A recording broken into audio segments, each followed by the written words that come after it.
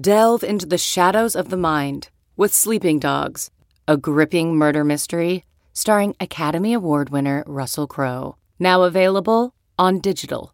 Crowe portrays an ex-homicide detective unraveling a brutal murder he can't recall.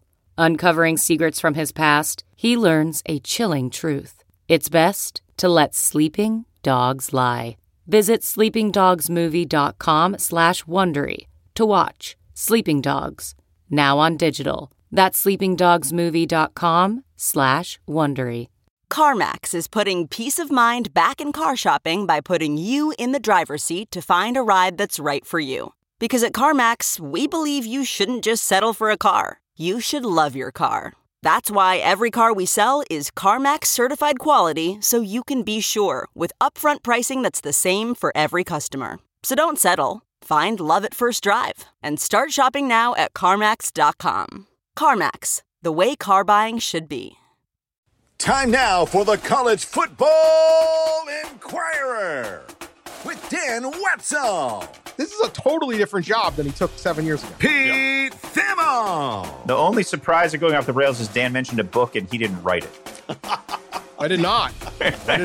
With SI's Pat Forney. With Harbaugh, he's such a prideful guy that it's probably more like, hey, you basically pushed me in a corner and tried to run me out, and then I showed how good I can be here, and I'm ticked off. Here's Pat, Pete, and Dan.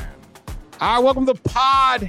National championship game is here upon us. Alabama, Georgia, two best teams heading to Indianapolis Monday night, 8 p.m. Eastern on ESPN. Although, it's probably like 8:27 or something. It's probably, they're liars.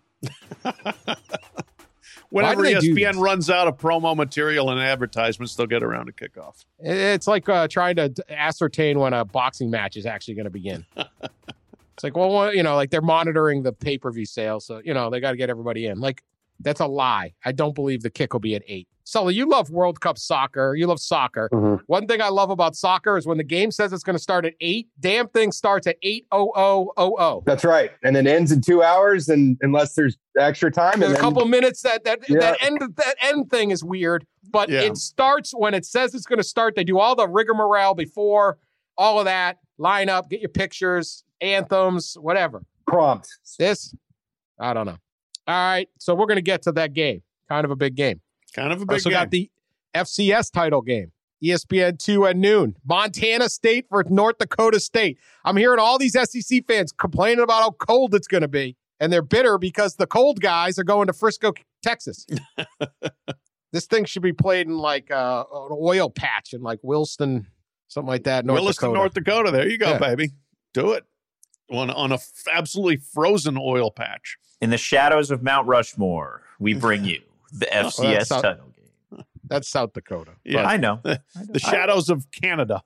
I've been to both Dakotas. I'm just trying to think. I've never been to the South Dakota. I'm one Dakota. I'm a North Dakota guy. I read a good book about Williston, the Good Hand.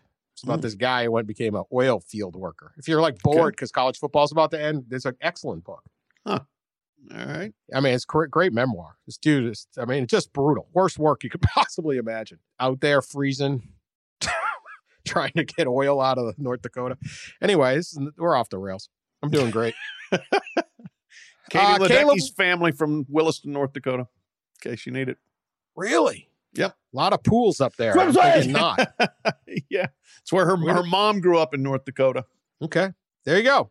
The only surprise of going off the rails is Dan mentioned a book and he didn't write it. I did not. It's a hell of a book. This is, if you're going to buy a book, buy mine. Yeah. It's no Epic Athletes, but it's a very good book. If you've exhausted all of my purchases, you can move on to the Good Hand. Did you get a good Christmas spike on Epic Athletes, Dan? Get a good holiday bump? I don't know.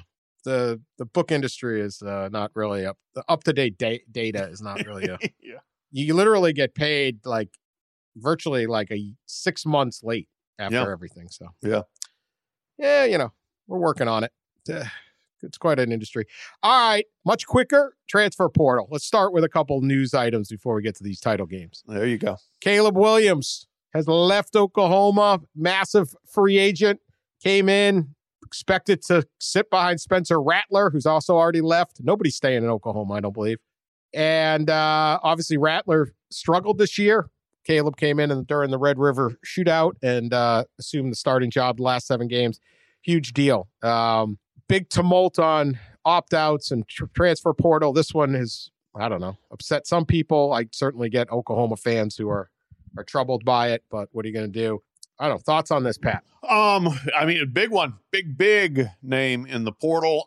I don't blame him. I perfectly understand it. I mean, this is a guy that came to play for Lincoln Riley, played for Lincoln Riley. Lincoln Riley left. Dan, as you put it, and I had the temerity to retweet it. I mean, he was following the example set by his school and his head coach and finding an opportunity he deemed to be better. So it'd be fascinating to see where this ends up if he does go to USC. Wow, he got them and him and Jackson Dart, at least for the moment. You never know if then maybe Jackson Dart looks to move as the musical chairs keeps going. But it's big. It's very big. I'm interested in you guys' thoughts on whether Oklahoma is in a better place now than they were in July, because I don't think they are. And boy, do Oklahoma fans disagree with me on that. They think that it's fine to lose your head coach, all of your quarterbacks, 2 of your receivers, your 2023 5-star quarterback, et cetera. And you're fine. You're not just fine, you're better. So the Caleb Williams piece of this has been really interesting to me in a lot of ways. Like, it's the most interesting story looming over the sport right now, because he's really going to end up indicative, and Dan wrote a good column about it, of this era of free agency that we're in. You know, I've talked to his dad, Carl, a couple times as they're moving forward here. And I think 10 years from now, we'll remember Caleb Williams as being a transformative figure in the shift to players having the power now, or players getting a lot more power than they've ever have. I mean, these schools are like lining up, trying to see what they can do to lure Caleb Williams to go to school there. And it's a really fascinating dynamic. And I think there's a strong aura of mystery where he's going to end up. Carl Williams has told me that they're wide open right now. They don't have a destination plan, and the most pivotal part of what they're looking for in terms of a place is training for the NFL. They feel like, and if you really dial in on how many college football coaching staffs have NFL specific quarterback training available, there's only a handful, right? There's not a lot of programs that fit that criteria. So you're narrowing it down to the Alabama, Georgia, Ohio State, UCLA, Texas. I'm going to miss a few. Obviously, USC, can't argue with what Lincoln's done with there, but they want an offense that looks like what he'll do starting in 2024 in the league. And so it's just interesting to see that power shift, and it's interesting to see how much, they will be able to control what they do and where they go. Yeah, look, this is about business. Caleb Williams is in the quarterback business. It's the problem is it's always the inherent conflict of college athletics, or any athletics, is how do you, any pro athletics too, because fans want a guy to stay and the players want to make as much money as they possibly can. And it's you have an emotional attachment to a team. They may not. If you're Caleb Williams and you're his family, and they have done this from the start, as Pete has reported throughout, this is about how do I get to the league? I think in one of your stories, Pete, Carl Williams' dad said, look, the difference between the number 1 pick and the 15th pick is $20 million. And that's if you don't even pan out. Caleb Williams projects to be a top 5 pick in a couple of years. If he is good, he projects to get one of these second quarterback contracts, which, like last year, Josh Allen signed one that could be worth $258 million. It's $150 million guaranteed dollars for Josh Allen. Real good player, but we're not even talking Mahomes. Right? Mahomes got $500 million coming, potentially. Right? You're talking generations of wealth laying on what happens in the next few years. Not just the 2 to get you drafted, but how prepared are you going in? Will you get that second contract? I mean, you're talking tens of millions right away, and then hundreds of millions in the next 7 years.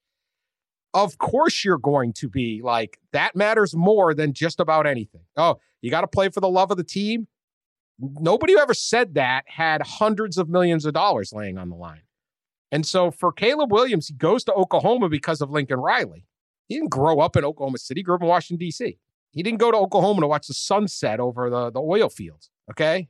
All this, he didn't want to ride around the Sooner Schooner. Like, he all didn't those are grow up benefits. knowing all 4 words to the Sooner fight song. Sooner.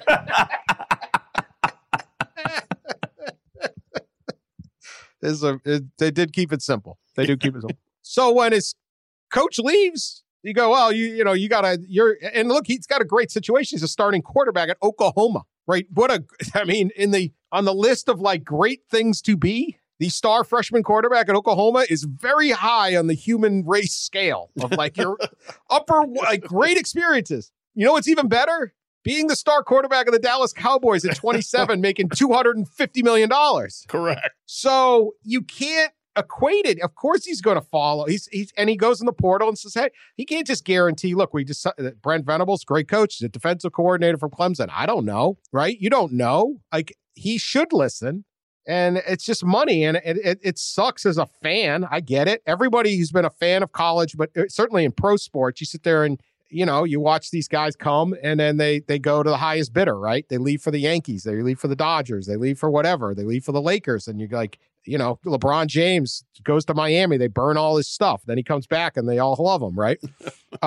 It sucks. It hurts. And it's not great for the game. And pro sports try to do everything they can to minimize that. You can offer more money if you're re-signing them. You can start negotiations earlier, right? You could keep Josh Allen by offering a deal now. So he would have to risk going into that final season and get injured. So they do stuff to minimize this. College football has none of that, except for you can only transfer once. But that's where we're at. I don't know what to say more on that. You can say more on that, but I would ask this, maybe back to either of you.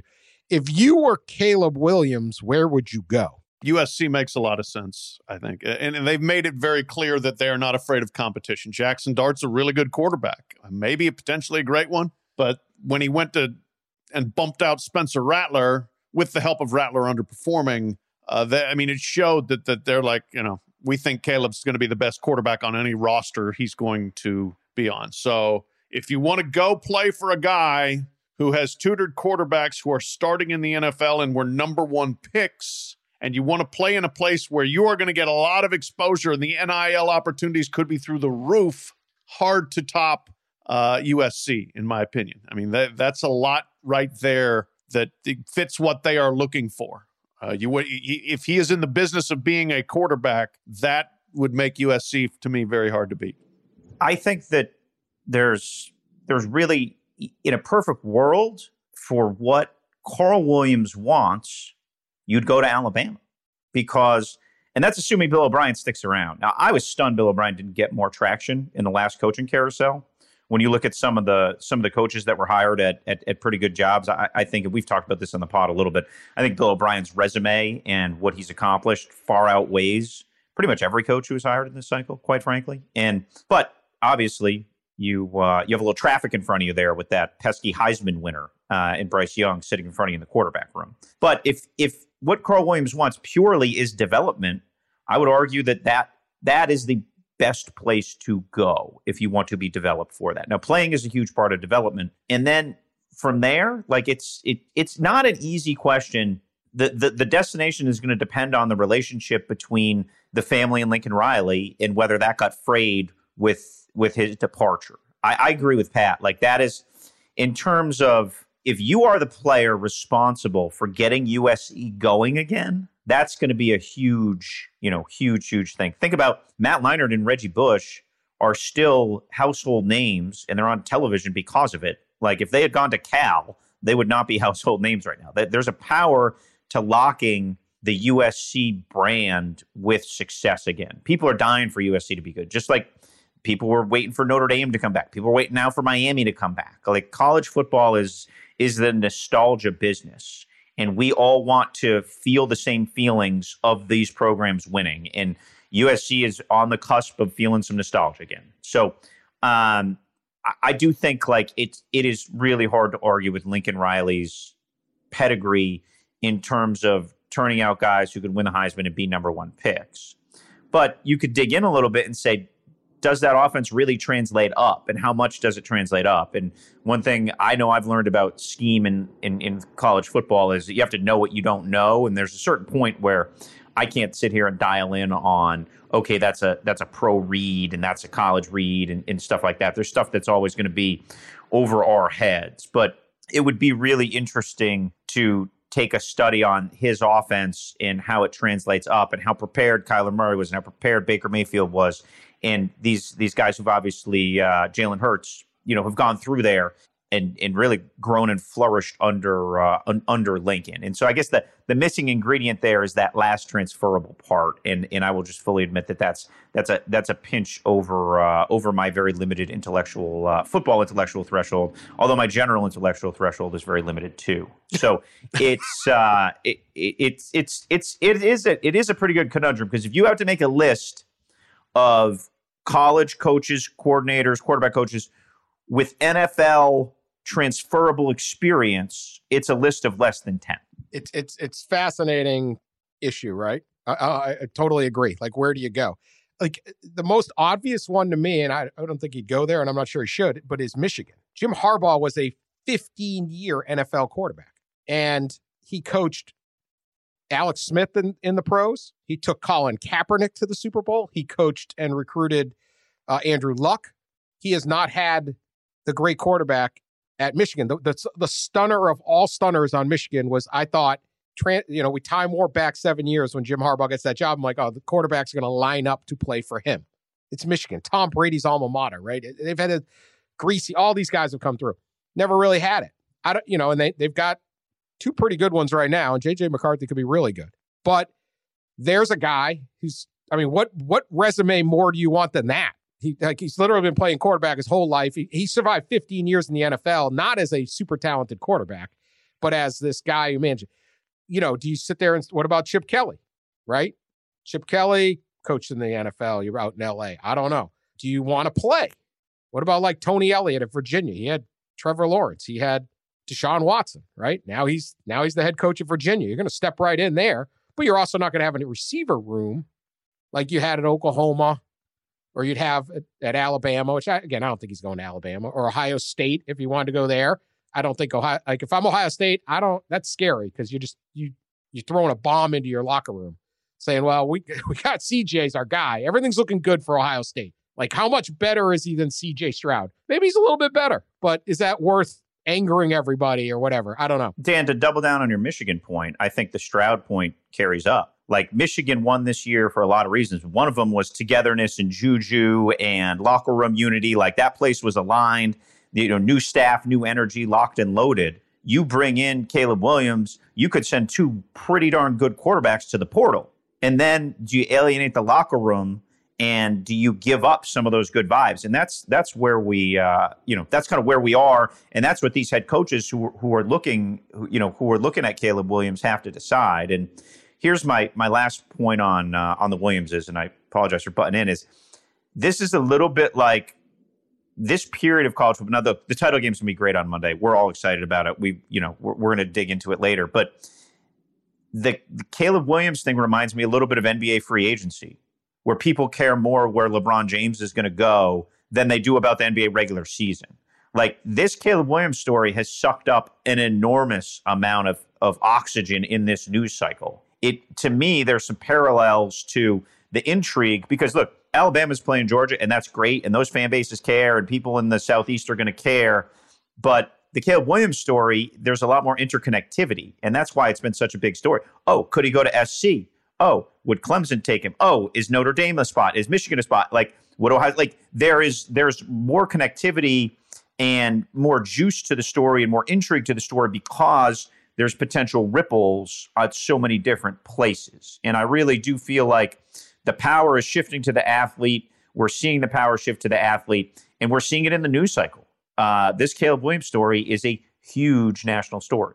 100%. And as someone who's covered a number of NBA finals and covered the ones where LeBron was in, and it was like, is he walking out the last time of Cleveland? Like, it because the free agency's right after. The NBA finals end on Father's Day, and free agency is July 1st. So it does overwhelm even an NBA final, especially when it gets like 3-1 on a series or something like that. No, I agree with you. And then so there's two other aspects to this. Like if you want to make the biggest splash to me in terms of attention, potential legendary status, I'd go to Notre Dame. Notre Dame's really good, but they need Caleb Williams, right? And it's this huge brand, and you got the whole thing, and they're going to open the season at Ohio State. Like, holy cow, go to Notre Dame. You may not get we're going to promise you this NIL money, but the long play, that's the short cash. The long play money, I would go to Notre Dame. Do you want to play? Like, one of the things I talked about Josh Allen, Ben Roethlisberger is just ending a career. Jared Goff's still playing. Like, a lot of these guys that got a lot of reps in college football are the ones that still do well in the NFL. And because they learn a lot, right? Like Josh Allen played at Wyoming. They were never any good. So what? He's really good now. He learned how to play football. That's right. He should go sit behind Hendon Hooker. Yeah. Or You gonna get him some ribs, Sully, from the groomer's rib joint there? You're ready for that? Mm-hmm. You're ready for that, Sully? I mean, I don't know. Those are all the different. Like again, do you go to Virginia because this guy's got a track? I don't know. Does he have a track record? Is that how you see Tony Elliott or not? Do you go to like? What do you want to do? There's so many variables. It's such a wild deal, and so people just screaming it's going to be this or that. Like I don't feel bad for the. I mean, this is good problems to have, right? It's a much bigger decision and it's not an obvious decision on where to go. Pat? Right? No, I agree. I mean, you guys made a lot of compelling points for a lot of different places. I guess the window, if we have to bring up the pesky academics here, he wants to be enrolled, I would think, for the winter semester, spring semester, whatever the hell we're in now. So L-O-L. Well, I mean, even Stanford, even your beloved Stanford or Notre Dame, be like, we got to spot for you. You can't really show up in February, okay? I don't think you can show up in February. But is Stanford on the quarter system still, Pat? Yeah, Stanford started. Yeah, so just skip the first quarter. You're not going to miss any spring ball. If you can find a school on quarters, you could skip the first quarter. Professor 40 apparently is I'm thinking from an actual eligibility standpoint. You can't go and practice with the team in spring practice if you're not enrolled in school. That's the point. I will say this. It would be hysterical if a player like this huge thing and then he just becomes ineligible because he missed like like there was really a professor still out there. Yeah. Well, I think but there is an admissions office. What was the last guy at Stanford or Notre Dame as good as and I do believe those two schools try harder than anybody else to have some balance. What was the last one that was academically ineligible? Oh, there's been some. They don't announce it really anymore. They just say so-and-so is not eligible to play this semester quarter, or is taking this quarter off, or is transferring suddenly to somewhere else. Anyway, go ahead. But no, like you literally have to enroll in school. I'm not saying he's not going to get good enough grades, but you do have to enroll. You do have to go to the school. Maybe. Yeah. Well, no one's going to argue with the enrollment argument. Yes, you must be enrolled. Online class. Just shows up at practice. Can I get a jersey? Didn't Burrow just take everything online? Online, whatever. Yeah, well, it's good. Don't care. Burrow was a fifth-year senior, but yeah, that's true. All right. This is gonna be wild, big deal, obviously. And then Dylan Gabriel bails on UCLA to jump to OU, which is funny. That was so yes, in a span of 19 days, he went from UCF to UCLA to Oklahoma, and Caleb Williams, the send button on Caleb's Twitter thing to announce that he was leaving wasn't even cold yet before Dylan Gabriel was taking his spot. All right, so Pat, your question. He already had a video done too, which I thought was pretty interesting. Like that was ready to rip. We'll talk more Oklahoma and where they are, because I think they're one of the most fascinating programs, and Brent Venables is the most fascinating positions of all. But we got a long off season, and we got to get to this little title game thing. Also, big deal. Bruce Feldman reports Jim Harbaugh could be interested in the going back to the NFL. One of these great, throw out the flyer. I trust that report 100%. A, he's always interested in going back to the NFL. B, it's been a couple days. He hadn't said a peep. even coaches that are trying to get back to the NFL usually put something out going, oh, no, I would never leave Michigan, right? We will see. But what are your thoughts on, does Harbaugh, after 7 years in Ann Arbor, does he say, hey, look, I want to go, what are your thoughts? What is the chances that Jim Harbaugh wins the Big Ten for the first time since 2004 in Ann Arbor, beats Ohio State, gets to a playoff, 4-10-win season, and says, I'm out of here. I'm going back to coach the Bears, which I used to play for, or I'm going to Vegas and coach the Raiders or whatever's up. Yeah, I mean, I was in South Florida with Michigan and obviously against Georgia down there, and there was some talk about it there, and people thought that this is legitimate interest, that he might have been a little bit more chapped by having his salary slashed than he ever let on, that he did not really like that arrangement, but didn't want to walk away from Michigan, didn't have a whole lot of other options, so he wrote it out. And, some people say this could be a leverage play to get back all of that money and then some, but I do think that with Harbaugh, he's such a prideful guy that it's probably more like, hey, you basically pushed me in a corner, tried to run me out, and then I showed how good I can be here, and I'm ticked off. And I do think he would not mind coaching again in the NFL. He was good at it, got that close to winning a Super Bowl. Boy, that's got to leave that taste in your mouth, man. So it would not shock me. Now, I would also say this. If he does go, I mean, Michigan would be a super attractive job, but I think they like their in-house people. I think they like Josh Gaddis, and I think they like Mike Hart, who does not have a coordinator title, but was a beloved Michigan player who came in and is apparently a real program force. He was a real positive influence at Indiana. He went back to Michigan. People really thought he had a big impact there as well. So I think Michigan feels like even if they lose him, they may have some people in-house. They may look at other people as well, but I think they like their in-house candidates. Yeah, I would think they'd have to go outside if Harbaugh did leave. I would think that Matt Campbell would be the obvious choice. And I know he might not be scorching hot after 7-6 or whatever they finished up. They underwhelmed this season certainly, but just his resonance in the Midwest and head coaching experience, I would think. But maybe the Marcus Freeman promotion becomes a bit of a trend here. If Michigan did open now, they'd have a huge advantage in that they'd have the market to themselves. So they wouldn't have to rush. They could take their time. They could really go be deliberate and see who wants that job. I do think, despite the Ohio State ties, Luke Fickell would be an attractive candidate there. He's the best Group of Five coach on the board right now, and he obviously just authored a historic season. And there is some laundry issues, if you will, because of the rivalry and the side of it that he was on. But I would think that err on the side of experience there if that did happen. But will Harbaugh leave? I don't know. I mean, Dan, you said in your column, I thought you said it really well. No one can predict what Jim Harbaugh is going to do. Nobody knows what he's just a aloof, bizarre guy who keeps to himself a little bit, and is always been very difficult to. Other than when he went scorched earth on the 49ers and wanted to get fired, that was the only obvious point of his career. But I really think that he's been there 8 years now? 7 years now, and that's a long time for Jim Harbaugh to have stayed anywhere in his. Never been anywhere longer than 4. Yeah, in his coaching career. So, and he's 58. He's older than you think. So, does he take a peek back at the NFL? Does the NFL take a peek back at him? I think. The Raiders were mentioned in the Athletic report. I really think the Dolphins, if they lose this week, Stephen Ross has always had a shine.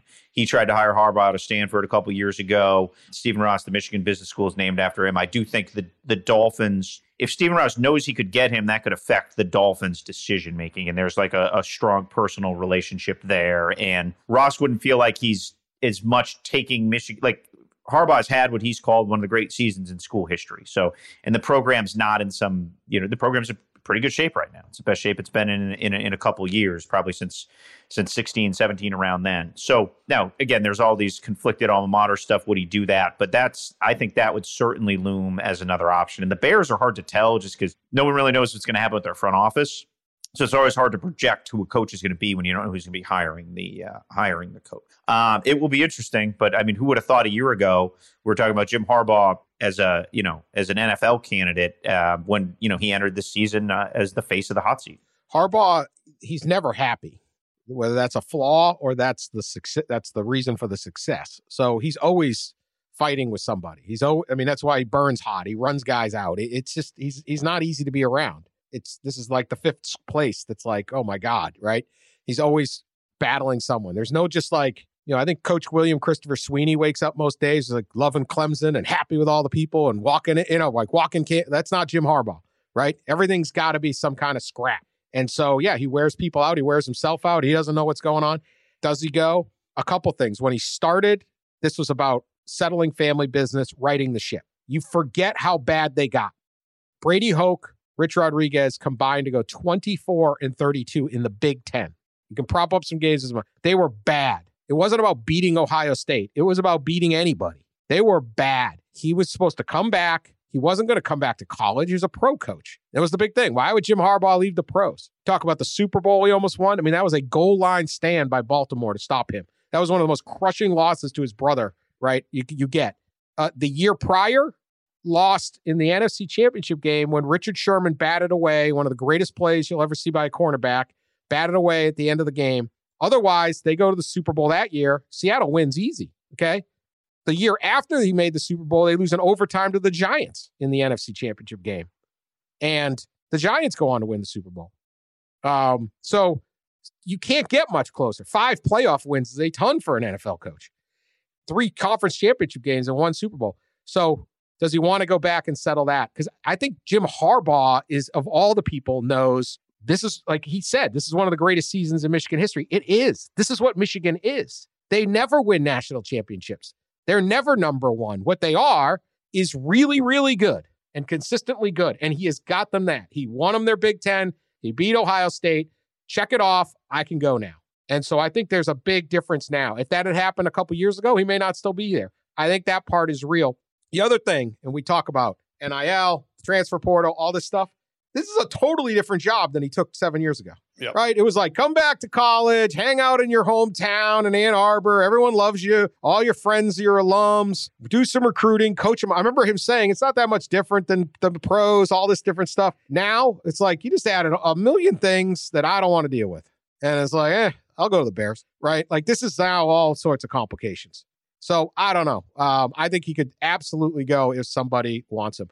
Mike Hart was interesting because when he was a player, he stated as a player, I want to be the Michigan head coach. I remember it being like, wow, that's really interesting and forward thinking because you never hear that from a player. Like, I'm going to be the head coach here someday. I don't know if he gets it. I would agree. You go Luke Fickell and you go, dude, really? You're going to care that much? Right. You're going to agree with that? Take off your scarlet and gray underwear. I mean, like I would say, like, if you could get Luke Fickell, go get Luke Fickell. Absolutely. I think that's the no-brainer number one choice. If Luke Fickell is going to be like that loyal to Ohio State, like, all right. But man, this is a great job now, and you could kill it.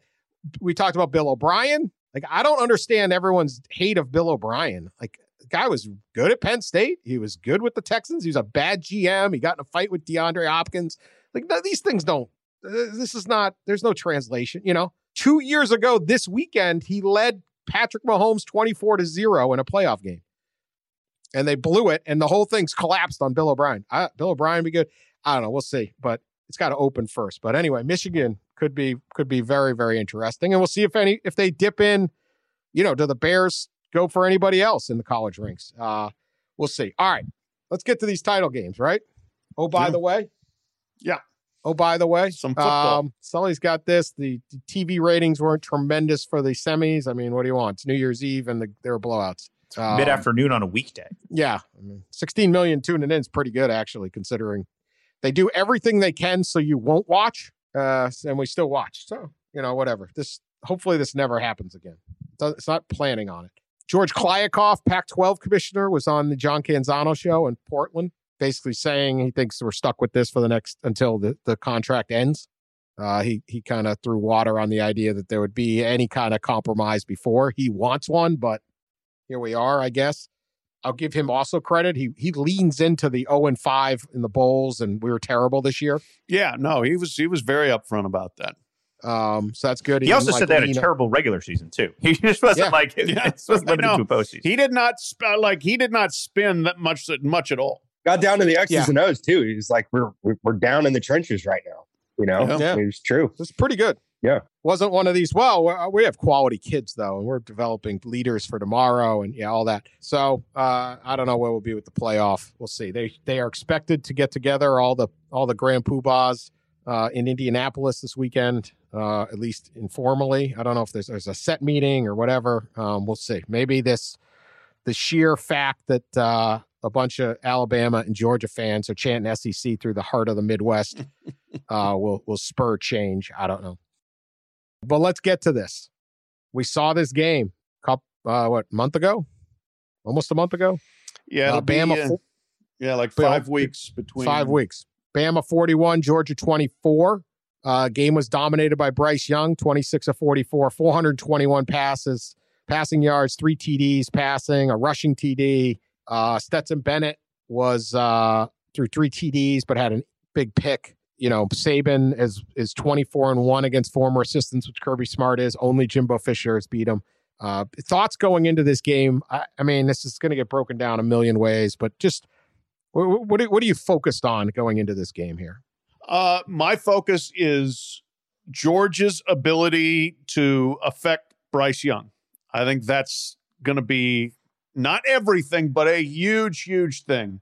They had 0 sacks of Young when they played in the SEC championship game. It's the only game all year Georgia did not record a sack. They had, I think, 42 of them on the season, and they lit up Michigan's quarterbacks. They've lit up every quarterback. They couldn't light up him, and that's partly due to the fact that Young is a superb athlete who could maneuver out of trouble a lot of times. But it's also due to the fact that while they blitzed some, they didn't throw a lot necessarily at him. I think they were more concerned about trying to bracket both wide receivers, Jamison Williams and John Mechie, because they were concerned that their corners were the weak link, and they are the weak link, although Darian Kendrick played awfully well against Michigan. Now, you've only got one of those 2 wide receivers to deal with, so I think you can be a little bit more hell-bent on getting to the quarterback up front, and so I would expect them to throw much more at Young in that respect. And like Bryce Young was brilliant in that game. I mean, he was awesome. I got to see him do it again because that was, I thought, by far the best game I've seen him play. He was really good against like New Mexico State and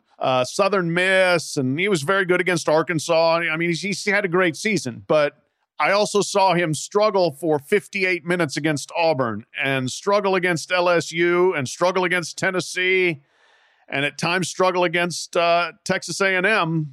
And if I'm Georgia, I'm saying, man, our defense is better than them. And our defense is better than it showed, and we're going to go out and show it. We're going to play physical, and we are going to get after the quarterback, and then we'll see if they can possibly replicate that performance. Well, Pat stole my my number one That's talking pretty much point. everybody's talking point. Yeah, Yeah. I mean, So I will say this: I did one of these. I'm doing one of these stories for Yahoo later in the week where I talked to a bunch of coaches who played both teams and they break it down. And I'm going to attempt to go a little bit outside my comfort zone here because I thought the best point came from an SEC DC who watched the SEC championship and then the semis. So Georgia runs what's called simulated pressures, right?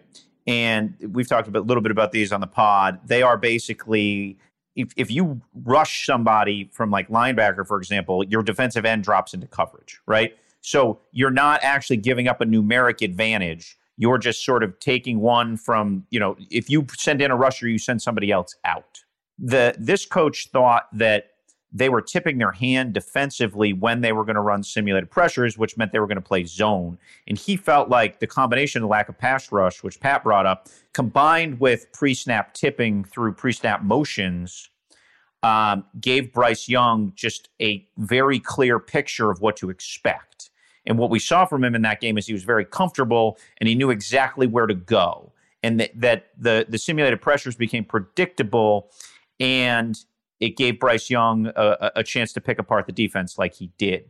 The other thing the simulated pressures do is Auburn's success came on the edge. When you really look at what Auburn did to Alabama to affect that game and to slow them down, they had dominant edge rushers. Some of Georgia was sending those ends back into coverage, took away potential edge advantages. The right tackle has been the weakness for Alabama all season, and they maybe didn't take as much advantage of that because they're running simulated pressures. Okay, again, this is sort of a combination of conversations with a bunch of coaches who watched this game. So you wonder if perhaps Georgia tries to go a little bit more mano-mano and keeps the pressure on the edges and maybe does a little less simulated pressure, especially if they feel like Alabama can figure out what they're going to do pre-snap. So that chess match and how they figure out how to generate pressure becomes, the focal point of the game we'll all be watching. And then it's your guy, Stetson Bennett, Dan, the law firm. Will Sully be able to hang in like he did against Michigan? I mean, he picked Michigan apart over the top, underneath, with his legs. He was dynamic. Does he transcend game manager, and can he hang in the pocket with Will Anderson barreling down on him and figure out a way to pull out a win? Big deal. They beat Michigan with those quick passes to the side. I think Alabama's going to tackle in space better. And, we'll see. But this is a very much a coaching matchup. Like, this is very much, what does Stetson Bennett do? I guess we can move right to picking them. But, my thing with this is, like, you go into the game. Who's got the better quarterback? Alabama. Who's got the best player in the field? Will Anderson, Alabama. Who's got the best coach? Alabama. Who won the last time? Alabama. I keep trying to talk myself into Georgia. And then who am I supposed to never pick against? Alabama. Right? Stetson Bennett's going to do this. I hope it's going to be an amazing story if he doesn't. It's going to be an amazing story that in this era of 5-star upon 5-star upon 5-star upon Alabama needs another we'll take another star from Ohio State, transfer over. That this guy, a former walk-on who Pat's great story about him, had half a locker when he showed up. And somebody said he actually visited UMass to go play for UMass. Like, that's so bad. I don't know if that's true. This guy, who everyone said isn't good enough, including me, wins it. It's going to be a great, great story. And as someone who roots for stories, I'm good with that. I'm not one of these like some of these guys on TV get really upset when their predictions don't work. I can care less. Like, I said he was great, I don't care. Yeah. If he does it, unbelievable. He will go down as an all-time legend. I think there is enormous pressure. I feel like the Georgia fans are just in panic right now. It's been 41 years. 1980, which is a whole different era. And worse, I think, I was on down with Ryan Brown and the guys down in Birmingham this morning on the radio or their show. If you're a Georgia fan, not only have you not won it in 41 years, but everybody else has won it. Clemson's won it. Tennessee's won it.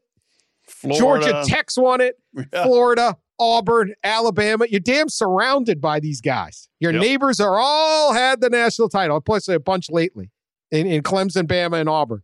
And you're just like, when's our turn? And if it's not this year, when? Now, the way they're recruiting, the way Kirby is a good coach, they're going to get enough swings at the bat. They're going to win one of these eventually. It's like that. Those great basketball teams where the great basketball coach, it's like when you're going to make the Final Four, or the golfer when you're going to win your first major. It's going to happen. But man, is it going to hurt if it isn't Monday night? Yeah. So those are the storylines, non-technical. You talked earlier about how all the oxygen's on Caleb Williams and Jim Harbaugh and all stuff. It is. I think fans are excited to watch this game purely for the game. I think the neutral fan is like, all right, these are the two best teams I want to watch. But there's not those compelling story. Like Kirby Smart is not, he's not this beloved coach. I think he's a good coach, but I don't think you look at him and be like, oh, he's a lovable, huggable guy. There's not a soap opera in this. They're not fighting with each other, the schools. You're not having a conference rivalry. The biggest controversy is a bunch of Bama and Georgia fans bitching it's going to be cold in Indiana. So I think people are excited to watch the actual football game. I think if you're looking for storyline beyond matchup, it's just the fact that Alabama has absolutely tortured the hell out of Georgia. And Smart coached under Saban and was brought to Georgia to do what Saban did, and he has, except Saban's still there and still in the way. And so that's the issue there. And I mean, they have played 4 times before this with Smart against Saban, and every single game Georgia has led, sometimes in almost commanding fashion. At some point in time, and every one of them it looked like, oh, Georgia's got this. And then every single time, Alabama regroups and wins. And, you know, you go back, obviously the Tua bomb is unparalleled in terms of that rivalry of just like gut punch. But still, Jalen Hurts comes off the bench to beat you in the SEC championship game. And then this year, you're up 10-0, and you've kind of got them on skates. And then you have the massive coverage bust, and Jameson Williams scores, and everything flips around. When Georgia was sure they were going to win, and Georgia's fans were sure they were going to win in Atlanta, and they had more fans there, that was a hard one too. So that to me is the other interesting part of this, just how tortured is Georgia's psyche, just at the very sight of Nick Saban in Alabama. The Tua bomb is a little bit like the JT Barrett 4th down is for Michigan, Ohio State. Like, if that Tua bomb is incomplete, and I believe that was on 3rd and 10. It was like 3rd and 18. 2nd and 26, I believe. 2nd and 26. 2nd and 26. So then you're 3rd and 26. You probably don't score. So, and again, the Tua bomb was to Devonta Smith, some, unknown, whatever happened to that guy, right? So backup QB, little tiny undersized receiver, just a couple freshman receiver, couple scrappers, yeah. And I really think that yes, I wrote about this going into the SEC title game. There is a little bit of like Red Sox, Cubs, Rangers from the 90s. There is a little bit of like Georgia is that tortured fan base. It's a place that, because of the passion, because of the local recruiting base, should be better than it's been. If you look back at the last 40 years of Georgia football, they should have won a national title. Even Tennessee figured out how to do it, right, Sully? So it should be a little bit better. Another point I thought that was interesting when you line these two up right now is one coach put it to me this way. He said, Alabama has the 3 best players in this game, all right? They have Bryce Young. They have Jameson Williams. They have Will Anderson, who's probably the best player in the game, to be honest. And then from there, Georgia probably has like most of 4 to 12, right? Like, again, I'm sure somebody smarter than us can go through and draft them all and figure it out. But like Georgia has more high-end talent. Alabama has the highest-end talent. And that's the fundamental tension of this game. Can Georgia make the sum of their more talented team to be better than to build up and reflect the parts? And I think if there's been, and I have not been that critical of Kirby Smart. He's been made some mistakes, but I feel like if you really look at the body of work and where he's pulled the program from, he's done an excellent job overall. But has Georgia always been better than the sum of its parts? And there's moments where they have not been. You look back at like a loss to South Carolina here, and you look at some of these Alabama games, like they probably should have won one of these games somewhere along the line. And so I do think the psyche of Kirby is an interesting storyline as you push forward, because he has built a monster, recruited like crazy, and they have elite. Kobe Dean is an elite player. They have wonderful. Jordan Davis is an elite player. They have just talented dudes oozing around the field. Their backups are talented dudes. So, yeah, I'm excited. I think it's going to be a heck of a football game. But I do understand a little bit why the buildup is muted. Like, we saw it 3 weeks ago. These are teams that there aren't a ton of fresh stories about. And then there's just a lot of stuff going on, too. And there's like an awkward, like the Texas Bowl gets played. There's just like an awkward period of time. There's not like an organic buildup like the Super Bowl has, where that's the show for either a week or 2 weeks. And the NFL sucks a ton of attention out of, it's just a really big deal on college football podcasts and radio shows in certain markets. But like, if you go to LA or Chicago or New York or Boston, like they're just not, even Detroit, they're not talking about college football right now. Yeah, I did something on WFAN last week, the day of the Orange Bowl on New Year's Eve. And then they were like, oh, we're just going to take a break here to talk about college football. Huh, what a little, that is like very niche. Yeah, we're kind of interested, but not really. Are these guys NFL prospects or not, was right. Basically. It's right. Antonio Brown is setting the world on fire. Yeah. Everyone wants that. So, all right, so let's make our picks here. Okay. This will be the final game, unless you know what? Let's pick the FCS title game anyway. I have assured victory in the bowl challenge. I am the national champion. Oh, man. Never bet bowls, people. Never bet bowls. Bet them. I'm 20-14 and 1. Basically, Champion. a Helms Foundation 1920s national championship you're declaring. No. Expand the playoff and give me a chance to come back, and look what happens. 1950 Kentucky guys- banner. You guys want these old, only 2 teams get in, only 2 teams. No. We got hot at the right time. We're like the 9-7 Giants beating the 18-0 Patriots. Oh, my God. Don't worry about it. Champion. What do you call Michael What did that Strahan? LSU What do you call line him? end up at for that gross Texas Call Michael Bowl? Strahan a morning talk show You host. call him a Super Bowl champion. What do you call Eli Manning? Super Bowl champion. Don't worry about that little regular season. David Tyree, Super Bowl champion. Me, national champ. Me. Sully, what did the line end up on that LSU K-State game? Oh, it was -9 K-State by the end of it. Okay. Boy. Yeah. Should have been minus 20. I don't, All right, so I don't Georgia's- bet, but that was an opportunity to make some money. Yes. they're running that was the they're running a easiest high money school ever. offense, like poorly, by the way, too. All right. Also, so the big event from that game was Brian Kelly doing an interview during the game. Yeah. Where Tim Hasselbeck made fun of his accent, and Burt Kelly, I think, was trying to own it, trying to do the whole family thing. He then said, we don't have strong accents in Boston. Now, people flipped out because, of course, that's absolutely nuts. I had to literally learn how to re-talk as an adult. I had to learn how to speak. I had the worst Boston accent. I got made fun of for my Boston accent at the University of Massachusetts. That's how bad the accent was. I then took a job as a newspaper reporter for the old Indianapolis News, and I was out on the streets, and we were not talking the same language. I had to learn to speak again. You needed a translator at the Noodle to order a Guinness? It was a disaster. I was a police reporter. I was out like interviewing people after fires in their house. They'd be like, what? Like, it was awful. This would have been hysterical. It was not going well. They never should have hired me because I didn't speak English. Certainly didn't speak Hoosier. I do think Brian Kelly is being sarcastic, by the way. Yeah, Like, Brian Kelly, if he's nothing else, he is relentlessly sarcastic. He And was sometimes trying that to be doesn't- funny. It was a joke. It was good. He's just I laughed. terrible at it. He's bad jokes, but it's like, this is what happens on social media. Like, if you're not in the cool kid club, you're just like, oh, look at what an idiot. Carpet.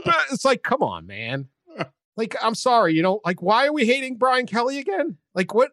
I don't get the memos. Is there a memo? Can I get on the mailing list, the newsletter in the morning, in my email? Like, who we're allowed, like, this guy who you should be nice to and who you should be mean to? Yeah. I mean, this was obviously a joke. He was joking with another guy from Boston about it. I was like, come on. That's just like, I don't know. Man, that's why I try to stay off of that stuff. But like, you go on Twitter and it's just, you would have thought I don't know what you would have thought. That was a little over the top. But anyway, it's vengeful. Sully, you were probably piling on, weren't you? Yes. Yeah. See, you're mean. Yep. Can we be nicer, Sully? I mean, how do you like them apples? It's a pretty famous quote. I mean, come on. That's a layup. I assure you, anyone from Everett who went to St. John's Prep is well aware of the accent. Oh, yeah. It's still funny. He's the son of a Chelsea alderman.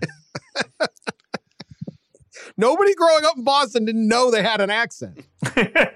Well, they just think it's the accent, so there is no accent. Yeah, but then you leave and you're like, holy like he had to learn. He went, you go like, I can imagine him trying to recruit in Grand Valley State at the time. Like, I got to learn. He did the same thing I did. He stopped talking like it. All right. Montana State versus North Dakota State. Noon, ESPN2. NDSU giving 7.5.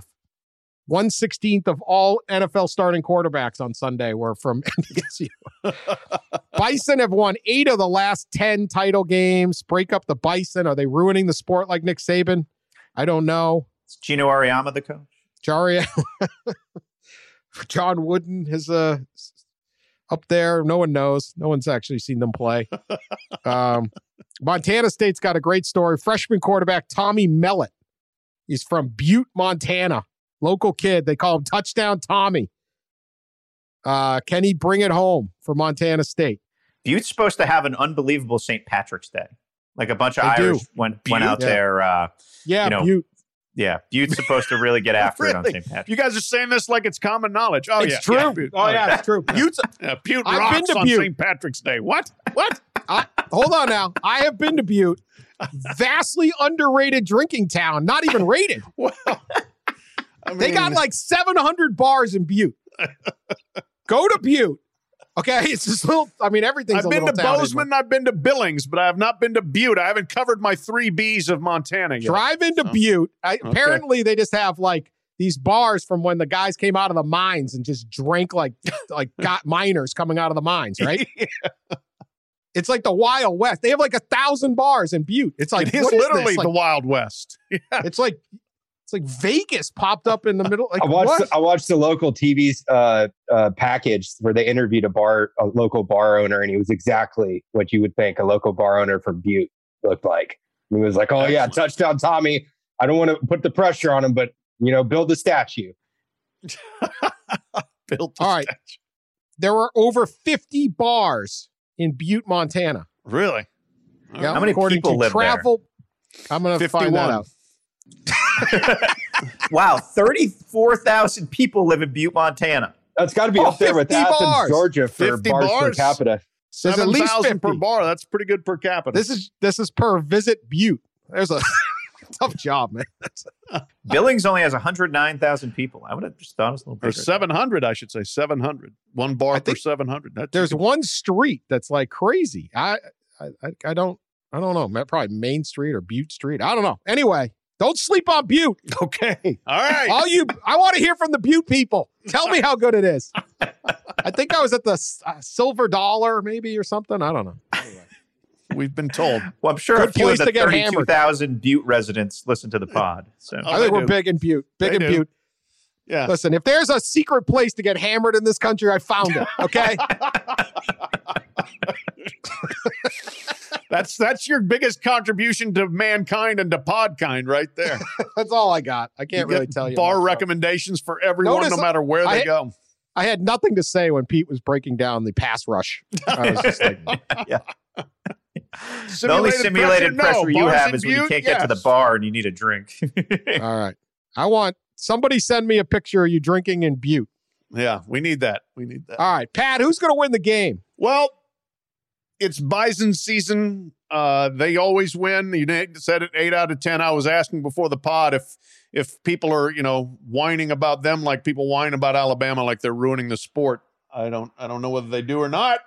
But since my father's born and raised in North Dakota and I still have family in North Dakota, yes, I am sticking with the Bison to win and cover the 7 and the hook. Go NDSU. Yeah, I feel like Montana State's a little bit of a Cinderella story this year. They've had an unbelievable season. Brent Vigen, who was Carson Wentz's OC and quarterback coach for part of his time at North Dakota State, has just gone there from Wyoming last year and really done a great job, juicing up that program and getting to this point. I just don't think they have the personnel to overtake the Bison. But I will be curious to see what we really need from people is it's a 10 a.m. kick. Montana time on Saturday. So what we really want is some 9:30 a.m. Butte bar picks to show up in our Twitter timelines. Yeah. It's an 11 a.m. kick, right, in North Dakota time, but 10 a.m. Montana Mountain time. Yeah. It's 10 a.m. All right, 2 things. Montana State is not in Butte, but I'm sure they'll be rooting Correct. for Montana. Yeah, but for touchdown Tommy. Yes, touchdown Tommy. And Fargo is a hell of a drinking town too. So let's not like the Fargo people. They're gonna buck up on this and go, wait a minute now. I mean, it's freezing up there. What else you got to do? I mean, that's what you have to do. That's what you have to do. God, I love it. I'd like to be in Fargo this weekend. The only person who'd say that. Anyway, I am not going to take touchdown Tommy. Go get him. But I'm not stupid. I'm betting NDSU. Simple as that. They win every year. Go with it. Someone has to dismantle the program. It's the way SEC boosters should have all the schools in the SEC should have piled in like $20 million each and paid Nick Saban. I guess that would have been $220 million or something to retire. Like 10 years ago. Just pay him to never coach again. Go away. And think about how much defensive coordinator buyout money you would have saved. Like you guys are doing this NIL thing wrong. Somebody NIL Nick Saban to go retire. Yeah, if they would have paid off Saban to go away, 6-7 years ago, there'd be 3 or 4 more national titles for someone else in the SEC. Yeah. You want to win? Get that guy out. All right, Sully, who you picking? This is like the Bourbon Bowl, the 1999 Bourbon Bowl, where Coach Klein had the playbook. Brent Vigen doesn't have the water boy, but he's got touchdown Tommy. I'm taking the underdog. Let's go Bobcats. I believe in you. It's going to be a low scoring game, two very similar teams, defense, run the ball, that type of thing. So cover Bobcats. Come on. Title game. Georgia given 3, over-unders 51.5 on BetMGM. Bama 8-6 against the spread. Georgia 9-5 against the spread. I'll say this: everyone got chapped when somebody, remember, it was like you pick against Bama, and then they beat Georgia, and everyone went crazy. Like their fans went bananas. How could you pick against Bama? It's because you lost 6 times against the spread this year. Right. Yeah. I mean, if I only pick you, I'm 2 over 500. Someone like me who's 20-14, you can't just have that kind of great pickers like me. I can't have it. Pickers like you. Georgia 9-5 against the spread. Pete, who you got? I'm going to go Georgia, despite Dan's very, very straightforward argument for Alabama, which is they beat them last time. You never pick against Alabama. Kirby's 0-4. I just think the totality of Georgia's talent will allow them to kind of go haymaker for haymaker with Alabama this time around. I have more faith in Stetson Bennett than most on this podcast. Maybe not as much as Pat, but more than the others. And I really do think that the loss to Alabama recentered Georgia in a way that's going to have them really ready for this game. And I'd be stunned if they went and did not sack Bryce Young this time. Georgia can't get behind because they're not built to come from behind. And look, they got ahead last game. It didn't do them much good. I really feel like I agree with Vegas. I think it's going to be a close game. I think Georgia wins 23-20. Yeah, pretty low scoring. I agree. I mean, I was going to say like 24-20 because the spread I think is 3, so I'm taking Georgia to cover. Look, it's going to be a tough man contest. It's going to be great players against great players who pound each other. And I think it's going to be a little bit more of a phone booth game than the last one was, which became a little more spread out track meet sort of game. But, digressing just for a moment, but what Georgia did to Michigan physically, if you saw the number of clips of them just obliterating people, knocking them to the ground, holy crap, Michigan, get in the weight room. And that's not to say you're weak. That's just how strong Georgia is. But if you want to compete with those guys, you got to not have your linemen just getting absolutely obliterated. It's not going to, Georgia and Alabama, one of them's not going to obliterate the other, but they will absolutely hammer one another. I talking to the Georgia people that day after the game at the SEC championship, they came out and they were pissed, but they were like, okay, our season's not over. We're going to come right back at them. We are not going out like this. And so I think that there was a real determination to figure out what went wrong, get better from that. And I look at a Georgia team that's played 13 really damn good games and 1 crappy one. I just look at Alabama. I think they've played more crappy games and fewer great games. I think the tables get turned, and I'm taking the dogs here. Beautiful. Thank you guys for letting me pick Bama. This is amazing. They just played a month ago and Bama blew them out. Yes, Kirby Smart has a month to fix the bugaboos that they had in that SEC title game, but Bama, they also have had a long time to game plan and counteract the pressure that Georgia's going to bring. So, yeah, give me Bryce Young, give me Will Anderson, give me the 3 points. Best coach, best player, best quarterback. Beat them last time. They always win, and I'm getting 3 points. No problem. Roll Tide. Also, the last 4 times these guys have played has hit 3 times over this number. So it might be a low scoring slog, but historically it hasn't between these two. What's the number, Sully? 51.5. 51.5? We'll see. I'll stick with the under. It's going to be good. It's going to be good. Going to be a good one. All right. Well, we'll be back after that game to break it down. Here on the pod. We hope everyone has a good weekend and can't wait for it. We will appreciate everybody subscribing. Stick with us this off season. It's as fun as ever. We never don't have a good time. There's plenty. Everyone's like, what do you talk about in the off season? Like, do you follow this sport? Yeah, there's constant mayhem. We literally will be sitting there in May. There's usually like 1 pod a year. We're like, boy, not much going on today.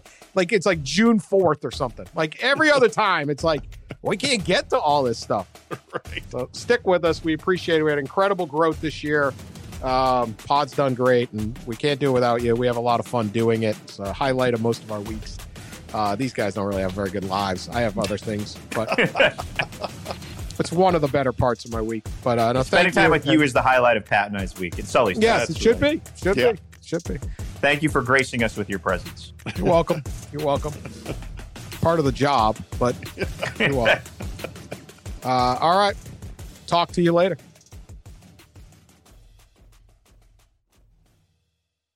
Look around. You can find cars like these on AutoTrader. New cars, used cars, electric cars, maybe even flying cars. Okay, no flying cars, but as soon as they get invented, they'll be on AutoTrader. Just you wait. AutoTrader.